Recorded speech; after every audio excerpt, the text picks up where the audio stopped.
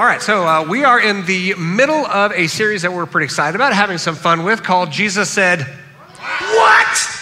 Exactly right, and just these startling things that Jesus said that just a simple read we might not quite get the power of, but when we dive into what Jesus said and how shocking the things that he said were that give freedom to us and give freedom, frankly, to the world, it really is pretty life-changing. Today we're not going to talk about so much what Jesus said, but what Jesus did, because here's what he did that did get him in a lot of trouble, is he included women. Jesus included women. Now we would say, well, of course he included women. Why wouldn't he include women? Well, back then it was stunning that he had so many women on his team, so many women on his core team that had such influence and who led the way. And so today we're going to do a little co-teaching of really the celebration of women from the first chapter of the Bible, all the way through the Old Testament, the ministry of Jesus, and deep into the New Testament, and what that means for us today. So it's going to be a great time. It's going to be awesome. I mean, we're going to take a look primarily at the Gospels in the New Testament. Many of us are familiar with the 12 disciples. We won't test Scott because he already failed the test this morning, but many of you could probably list the 12 disciples by name. If you grew up in church or grew up in Sunday school, don't worry, I'd fail too. Okay.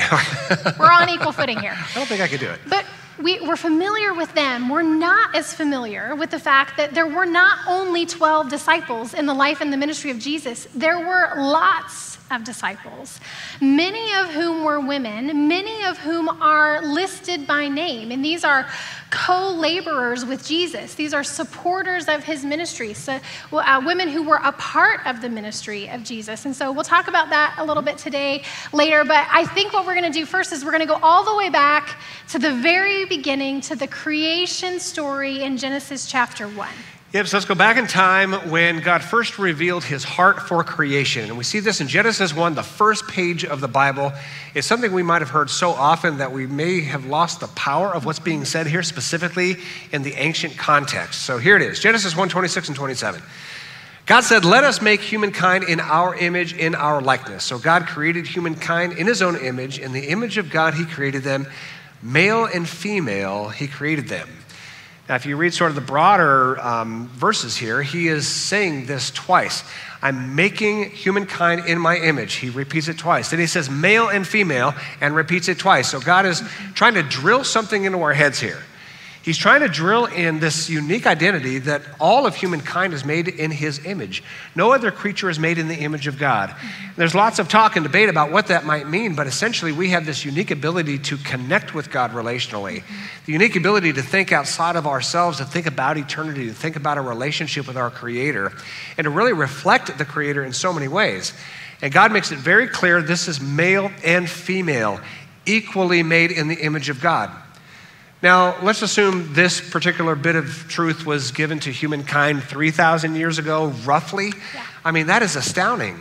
That's a God said what moment, that how can you possibly teach this truth that male and female are made equally? Because at the time, women were little more than property. Mm-hmm. And God makes it very clear, shouting from the rooftops, men and women are equally made in my image, should be given equal respect and equal dignity at all times, in all places. To put it to you this way, man and woman, created in every way equals before God and before each other as the expression of God's image. And that should give us all just great pause to say, God, thank you that I'm made in this way. I'm made as a reflection of your image, and that we together, male and female, are made in your image. Because what God is all about is bringing us together the way God is Father, Son, Spirit, yet one. He creates men and women plural, and yet one in God's image, one in our expression of who God is. It really wants us to give respect and dignity to one another to experience the oneness of God himself. Yeah, this is so important to our understanding of who we are, created in Christ, and our understanding of those around us and who they are and their identity in Christ.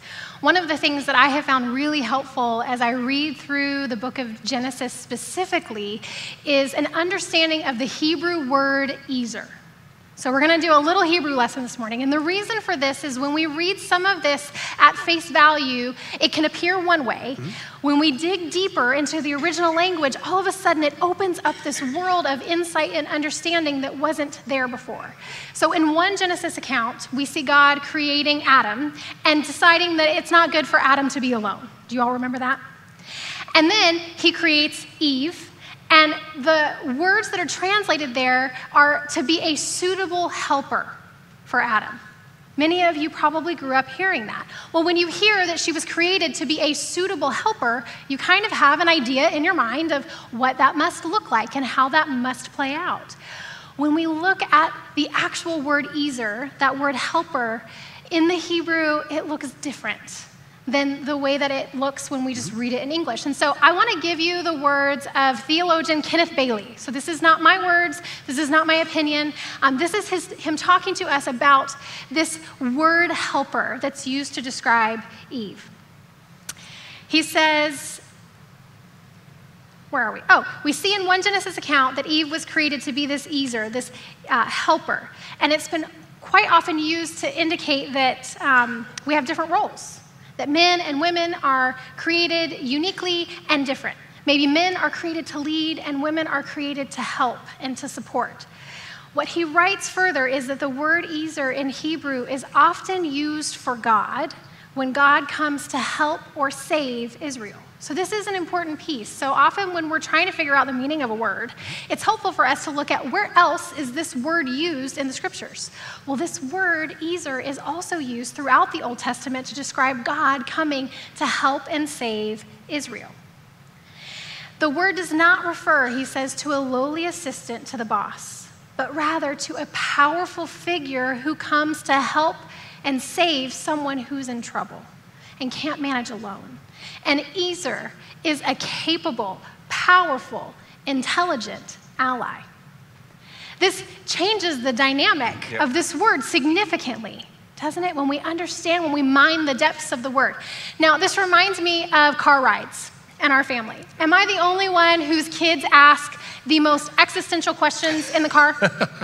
Is it just me? I mean, things like, what does God look like? Yeah, where did God come from? Where did God come from? I mean, just the questions that you kind of are going, I just am trying to get us to school on time. So I can remember several times when my oldest two kids were younger, and the existential big question that would come from the back seat was, hey, Dad, who's the boss, you or Mom? Trying to start a fight. Oh, have any of you ever been asked that question by your kids? Have any of you been asked that question while your spouse was not in the room? Did you answer it different? I don't know. So, but as kids, we want to know. We want to know who's the boss, who's in charge. And what we have begun to help our kids see and understand is, well, we're both the boss, but we're not the boss of one another. We're partners. We share leadership together, and we follow Jesus together. And they still, in the early years, were kind of like, but really though, who's the boss? Because it just is helpful, I think, in our linear thinking to have this hierarchical, but really what is being described here is a partnership. It's shared leadership. It's a lot harder than a boss, but it's a beautiful representation of the image of God. Exactly. I mean, it's almost like who's, when you're talking about the triune God, well, who's the boss? It's really this idea that the plural are one. And it is harder, like you said, but it is the most beautiful thing, right? When human beings can partner together and lead together in a way that really complements each other's strengths and weaknesses, each uniquely, can really say, hey, we are one. And we're going to have shared values, and we're going to have a shared goal, and we're going to do this together. That really is the Genesis 1 vision. And this world has not yet adopted the Genesis 1 vision. Even sadly, churches and religious organizations have not yet adopted this vision. Marriages have not yet adopted this vision. Sometimes companies are still a little bit imbalanced, right? And so wherever we can adopt the Genesis 1 vision of equality, men and women made in the image of God, this ezer mentality that we're coming alongside really to bring the fullness of God's wisdom and the fullness of God's mission to this earth together, male and female, that's what we're striving for. Now, this might seem a little bit different, but when you look in the Old Testament, you see that God is protecting women and elevating women. There's this interesting teaching in Deuteronomy chapter 24 where God gives a certificate of divorce. And we might just read right over that. Okay, God gives a certificate of divorce, allowing divorce in certain instances. But why is there a certificate given? Well, it's for the protection of women. because in a patriarchal society, which early Israel was and many ancient civilizations were, women could have been cast aside like property. And God says, you will not cast aside women or children like property. If there's going to be a divorce, a woman would have a certificate to prove to the world around her that she is no longer bound to the husband, which means she's free to marry again, she's free to provide for her family and for her kids. And so God has always said, listen, you will not mistreat women. You will not use whatever power, strength, authority you might have to mistreat women. God is always defending women. But beyond defending women, God is elevating women to the place of influence and leadership. And there are powerful examples of this happening. We look at Miriam. Miriam is Moses' sister. And unfortunately, we hear a lot about Moses. Rarely do we hear about Miriam. That's not necessarily an accident. We'll talk about that here in a little bit. But Miriam is a leader in Israel. Moses is kind of holding down the law and the order of Israel. Miriam is a leader and an influencer of the entire nation as a prophet. So she's speaking the voice of God, speaking the words of God, and as a worship leader. She's leading the entire nation of Israel in worship. She's an incredible leader. Then you have Deborah. Deborah is a judge. So if you read the book of Judges, you read about several of these judges that are ruling, and Deborah rules over all of Israel. And she's a powerful woman. She's a strong woman, and she's leading the nation of Israel in powerful ways. Now, you mentioned earlier that there's a specific role in the judges, which is something that I think we need to understand, right? Absolutely. Well, I don't know about all of you, but early on when I was reading about judges in the Old Testament, I had a picture of a modern day judge in a courtroom where two litigators are going back and forth, and maybe you have a jury, but this is not what we're talking about in the Old Testament, right? Exactly. So keep in mind, during the period of the judges, there is no king, there is no queen. Mm-hmm. And the idea was that God would be their king, and then they would have these judges, a single judge really, who would rule over everything. If there was a disconnect, if there was a conflict, if two tribes were about to go to war with each other, this judge would step in and bring the rule of God over the entire nation. So essentially, they were acting sort of as a monarch. God is the monarch, but they were the voice. They were the prophet's voice. They were the leadership voice over the entire nation. And Deborah, certainly a woman, very strong, very powerful, very confident woman leading over all of Israel. And then we have the story of Esther. And Esther is an absolutely beautiful story, because here is this woman, this young woman who really starts as a victim of this monarch, and yet she's made aware of her very unique place. And she has the decision to make. Am I going to risk myself and perhaps even sacrifice myself with all of my standing and position, and there was some privilege involved in there as well? Am I going to risk all of that, including her own life, to save the people of Israel? And she chooses to risk it all, and with strength and with leadership and with poise and with incredible wisdom, she saves the nation of Israel, which is a key story in the Old Testament that really paves the way for the coming of Christ himself. So this is so important that we're having this conversation. 20 years now that I have spent in church almost every Sunday, went to Biola for school, and it really was about 12 to 15 years into that experience that I started to listen and learn and pay attention to the stories of the women that we're talking about today. And we're just able to scratch the surface. And so when we talk about women like Deborah and women like Miriam and women like we're going to talk about in just a moment in the New Testament, it's so important for our perspectives as people of God, as followers of Jesus, to understand the ways that God has used women to advance his mission and his cause in the world. And I don't know about all of you, but even as a mom, I asked my kids if they wanted to sit in the first service this morning before they went over to kids and youth, because I want them to hear these stories sooner in their life than I did. It's important not just for those of us who are women, but it's important for those who are men as well. Absolutely, because you have in religious circles, and this is common among most religions, is they tend to be patriarchal, because some of the ancient texts definitely lean in that direction. The Old Testament, frankly, does as well, right? There's no way to sugarcoat that. You read the Old Testament, there's some things in there to wrestle with, no doubt about that, which we do as a church, and we tackle a lot of these things head on. So there are patriarchal elements in the Old Testament. What that does is kind of bleed over to patriarchal religious experiences. And so you have millions and millions of young girls growing up where they're only hearing about the stories of the men, only seeing male leadership, and it does something. It essentially says to young women, you're probably probably not going to be welcome at this certain level of influence or this level of leadership. And there's a limit on what you can do here and what you can do in the kingdom of God. So it's good and very healthy to not only take this time on Mother's Day, but throughout our teaching from the children's ministry all the way through and on Sunday morning, to really have a far more balanced approach to God's vision for male and female together living in the equality of God's vision. Absolutely. And part of that is we have cultural and theological reasons why things are the way they are and why we've only come so far to the point where we've come. So we have in the Old Testament these incredible female heroes of the faith. And then we hit this time that's called the intertestamental period. Try to say that 5 times fast. So this is the time, it's about 400 to 600 years in between the final writings of the Old Testament and when Jesus arrives. And during that time, we can look back and we can see something that religious leaders joked about. They called the bleeding Pharisees. Now, I don't want to know what you're picturing right now, okay? This was a Jewish religious joke about bleeding Pharisees. And so what I want you to picture is a staunch, serious, respectable Jewish leader walking through the town. And all of a sudden, you have no idea why, but this respectable, staunch, serious man closes his eyes. But he keeps moving, and he's walking, and he's tripping over stuff, and he's running into people, and he's running into walls, and he falls down, and he gets bruised and broken, and maybe bloodies his nose. This is where this joke, this phrase, the bleeding Pharisees, comes from. Do you want to know why he closed his eyes all of a sudden? Because a woman happened to come on the scene.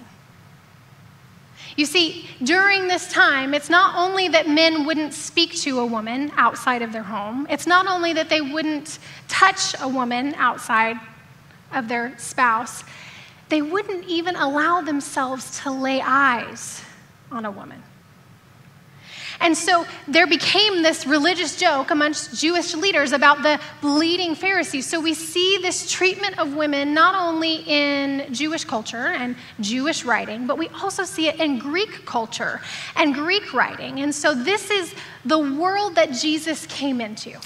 And it was a joke at the time. Obviously, as we hear that joke, it's disturbing. It's awful that women were so discounted that they couldn't be seen figuratively. They were not seen in areas of influence or leadership in politics, in the public square, or in religion. But they wouldn't even lay eyes on these women. And so it's an injustice that Jesus had to correct. And he does so powerfully. And in fact, in the Gospels, Matthew, Mark, Luke, and John, the very first story we see is a story of a woman who's exalted, and this is Mary, the mother of Jesus. And I don't think we give her enough credit in these parts either. But here's this young woman who is faced with this incredibly difficult situation. She's a young woman who's not married, who's with child, and she's told she's going to be giving birth to the very Son of God. And all of the shame around that puts her in a very, very difficult position. And the consequences of that were extreme and extraordinary for her and for Joseph and for the family and for their village of Nazareth. And so what ends up happening is she gets to a point where she says, God, let it be according to your will. And this is this heroic moment for her as well, because here's this difficult situation happening with a woman who wasn't seen, a woman who was very poor, a woman who was a peasant, and she becomes the first hero of the New Testament. And the first hero of the gospel was this young mother. And what an incredible way to introduce not just this recaptured vision of equality with men and women, but to introduce Jesus himself through his mother, Mary. Absolutely. And then all throughout the Gospels, if you begin to look through this lens that we're looking through this morning, you're going to see that Jesus does the opposite of what the bleeding Pharisees did. We see Jesus time and time again, and you've shared some of these stories even in this series so far.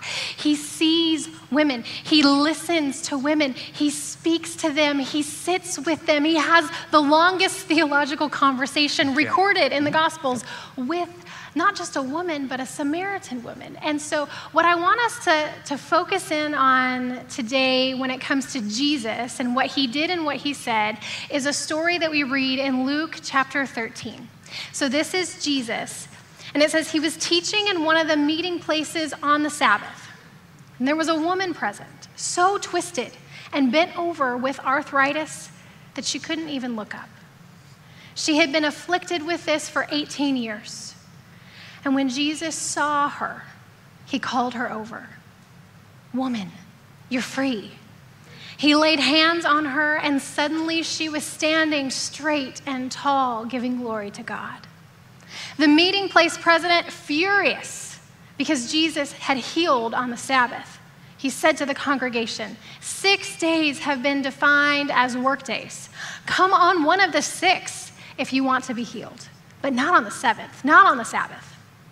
But Jesus shot back, you frauds. Each Sabbath, every one of you regularly unties your cow or donkey from its stall, leads it out for water, and thinks nothing of it. So why isn't it all right for me to untie this daughter of Abraham and lead her from the stall where Satan has had her tied these 18 years? Now, we don't notice it at first glance or the first 25 times we read through the story, but this is in fact a Jesus said, "What?" moment. And we're going to talk about why in just a minute. This is a major Jesus said what, Jesus did what moment.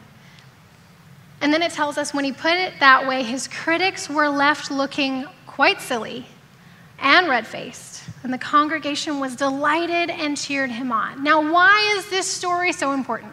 Why are we focused? We could pick so many stories today. Why are we focused in on this one? Well, 2 reasons.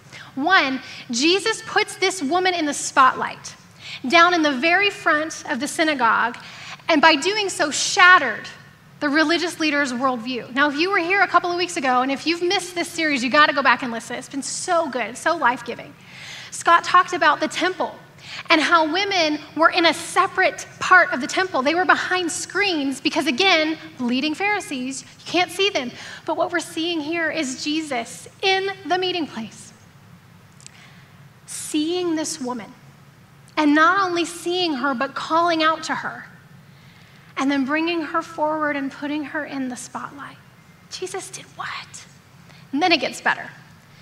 Jesus calls her daughter of Abraham.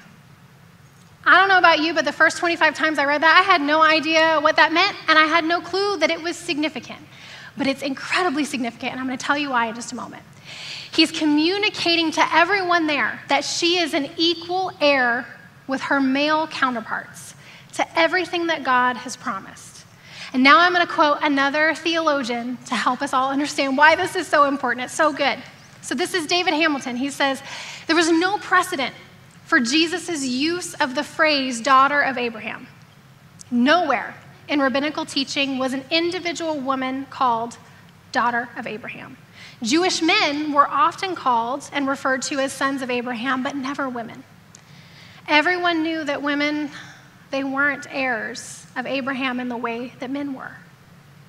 But Jesus lavished this term on a woman, and an old, used to be crippled woman at that. Jesus said what? He's not only making a scene and making a point, but he's calling out to her, you are an equal heir to the promises of God in the same way that everyone else in this room is. I mean, it just is such a beautiful picture. It is, and shatters every cultural norm that had women as less than. And really, Jesus is teaching back into the Genesis 1 vision, men and women equally made in the image of God.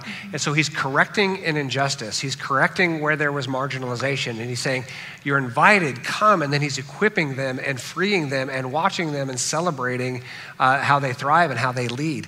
To put it this way, in the ministry of Jesus, women were included and trusted with the ministry and the message. Included and trusted. That was not the cultural norm, but Jesus says the cultural norms have got to get fixed. So he led in such a way that invited women, included women, equipped women, and released women to the fullness of their gifts. And this is such an incredible thing to celebrate then. It's an incredible thing to celebrate now. In Jesus' ministry, we see in Luke chapter 8 that there are women listed by name, again, which is just incredible, and specifically some of the things that they contributed. Luke 8:1.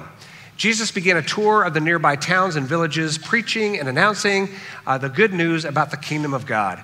He took his 12 disciples with him, along with some women who were contributing from their own resources to support Jesus and his disciples. So Joanna was one of the women who were listed here. He lists 3 of them in particular and calls out how they contributed to their ministry, how they led in their ministry. Now, Joanna was a very specific person of some status culturally. She lived in a palace. She and her husband had political authority, communal authority, and she had a lot of money. And she said, you know what? I'm going to lead in the mission of Jesus. I'm going to tie myself, my soul, my personal mission to the mission of Jesus, and I'm going to give my resources to the mission of Jesus. And she's listed as someone who fueled the mission of Jesus to the point where I think it would be very safe to say that if it wasn't for this group of women, the ministry of Jesus would not be funded. They would not be able to travel where they traveled and do what they did. And would we even have the ministry of Jesus if it wasn't for the selflessness, the leadership, and the resourcing from these ladies? It's incredible to see how Jesus enfolded women into his ministry and released them to use their gifts. Absolutely. And so we see this, and then we see the resurrection. Yeah. And I mean, if there was ever going to be a message from God through the Gospels to us that women matter to the ministry of God, matter to the message of God, it would be that he invited and allowed women to be the eyewitnesses to the most important moment in history, the eyewitnesses to the resurrection. And then not only would they be the eyewitnesses to the resurrection, but then they would be asked and tasked with proclaiming and sharing what they witnessed, proclaiming the good news of the resurrection of Jesus. This was culturally and theologically not okay. This was a tremendous risk at the time. So, culturally, the testimony of women was not allowed. It wasn't taken seriously in courts, even in the Old Testament. And so it was something that Jesus had to correct, not just in the course of his life, but after his death and the resurrection. I don't think it's a coincidence that the Word of God specifically says the first to eyewitness the resurrection are women. The first to preach the message of the resurrection were women. This is God intentionally saying, listen, we've got to correct the course. We've got to consider each other as equals. And so it's a wonderful thing to celebrate, right, in the kingdom of heaven. And we also celebrate this not just at the resurrection, but in the early church. So here's this early church coming together around the message of the life of Jesus, the death of Jesus, the forgiveness of God through Jesus, the love of God through Jesus, the resurrection of Jesus. And this church is being put together. People who are going to carry this gospel good news message and really deliver this message to the world. And we see that, yes, there are men who are involved and men who are leading, but there's also women who are leading as well.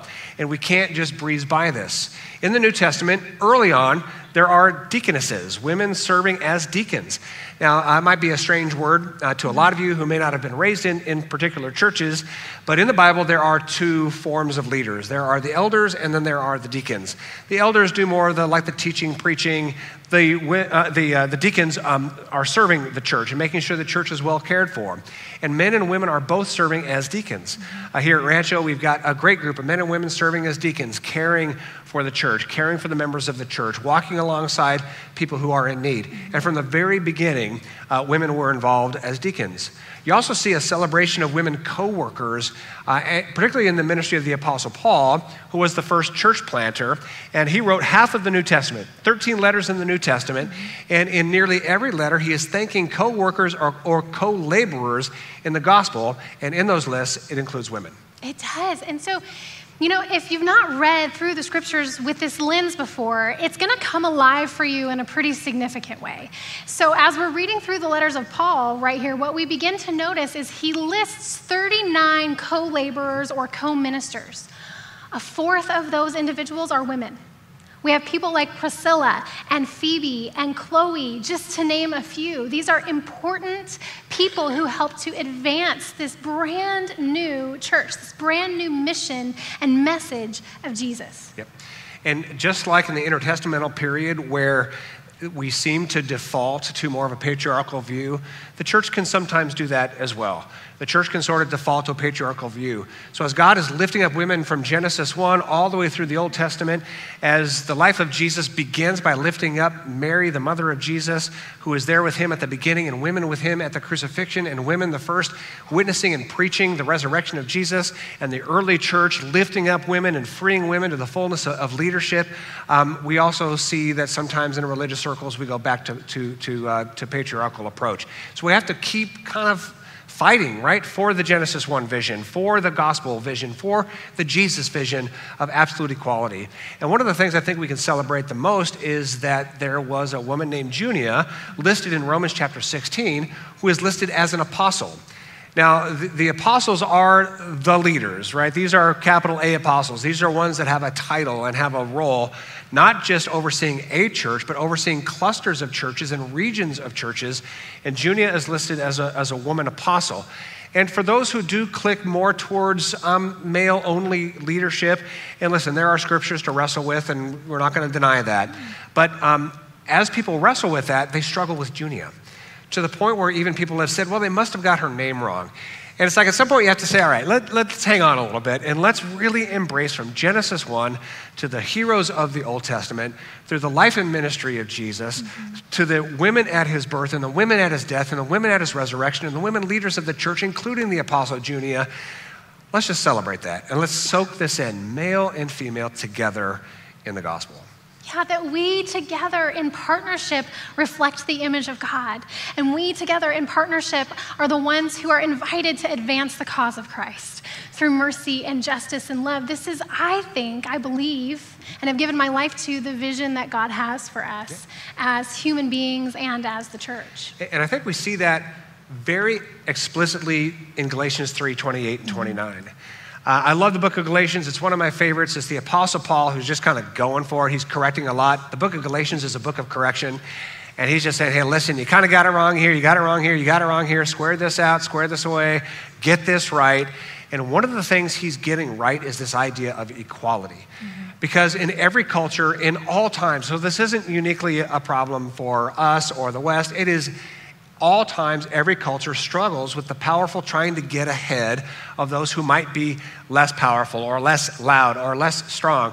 And God is continually saying, you've got to keep working towards the vision of equality, not just with gender, but in terms of socioeconomic equality, in terms of ethnic equality. And all of us need to be involved in this vision. And so as Paul is kind of correcting the record, I almost get the sense that he can't wait to write Galatians 3:28, 29. Yeah. He didn't have chapters numbered or verses numbered, but to me it's the crescendo of the implication of the grace of God equally for everyone. Listen to what he says.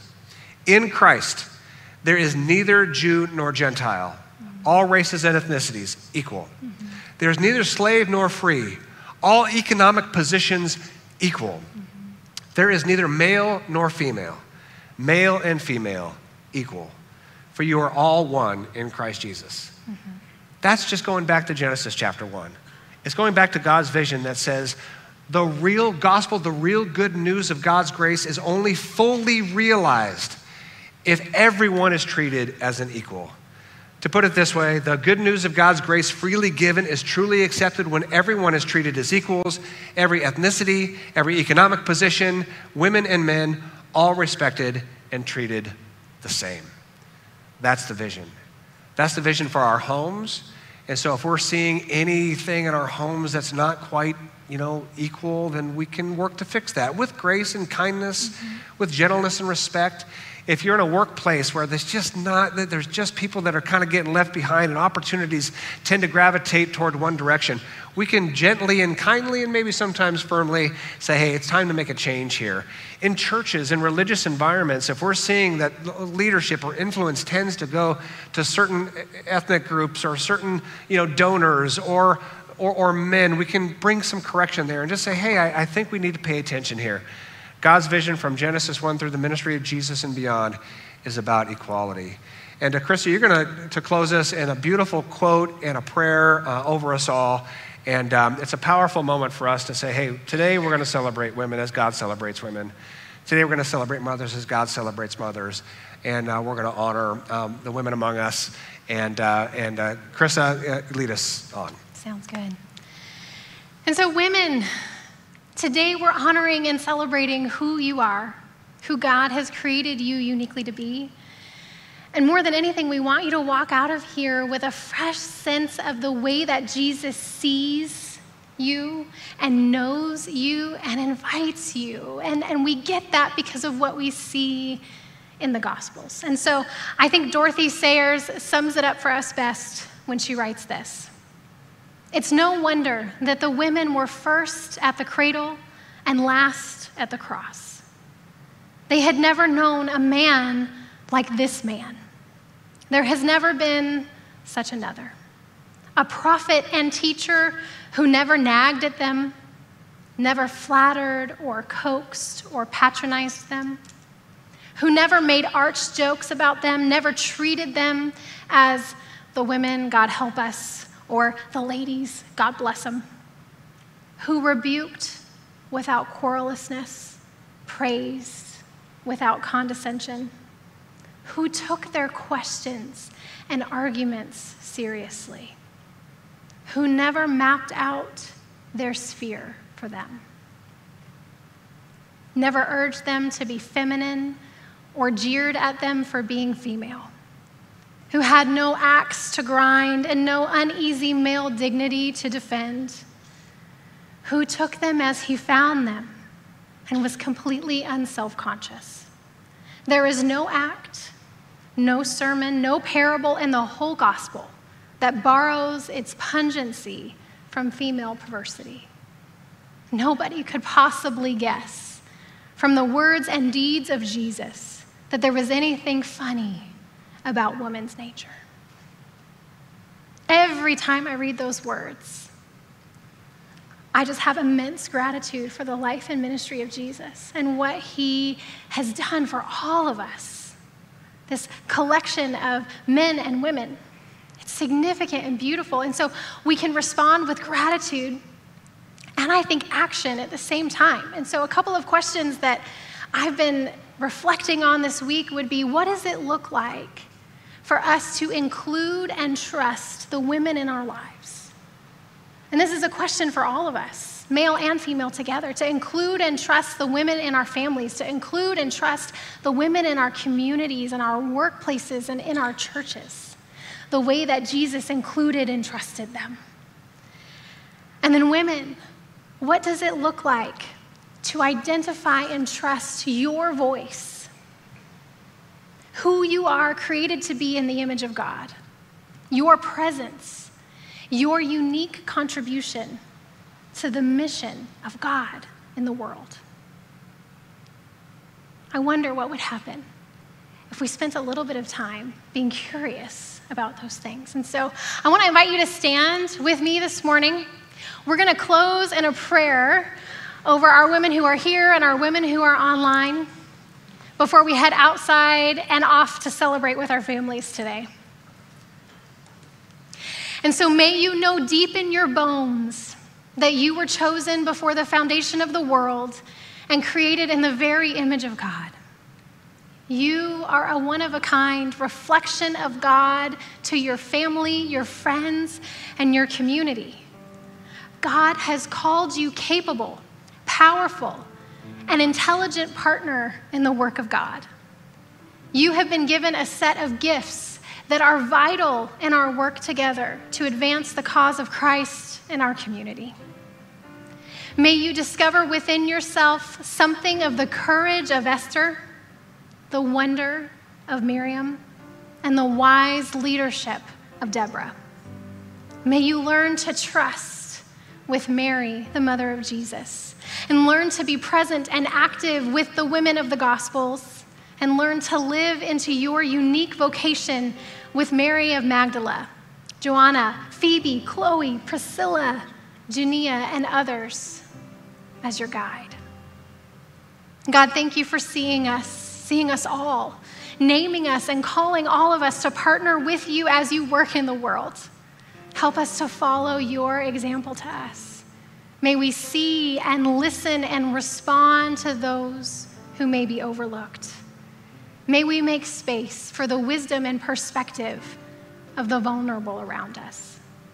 And for those of us who may struggle to believe that our voice and perspective matter, would you give us a fresh vision, your vision, and courage to try a different way?